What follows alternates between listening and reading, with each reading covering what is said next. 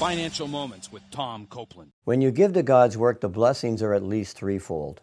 Number one, the people being ministered are blessed as you have provided for their needs. In Matthew chapter 10, Jesus said, "And if anyone gives even a cup of cold water to one of these my little ones because he is my disciple, I tell you the truth, he will certainly not lose his reward."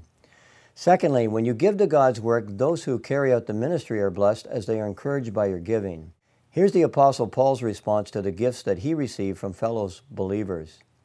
"I am amply supplied, now that I have received the gifts that you sent. They are a fragrant offering, an acceptable sacrifice pleasing to God."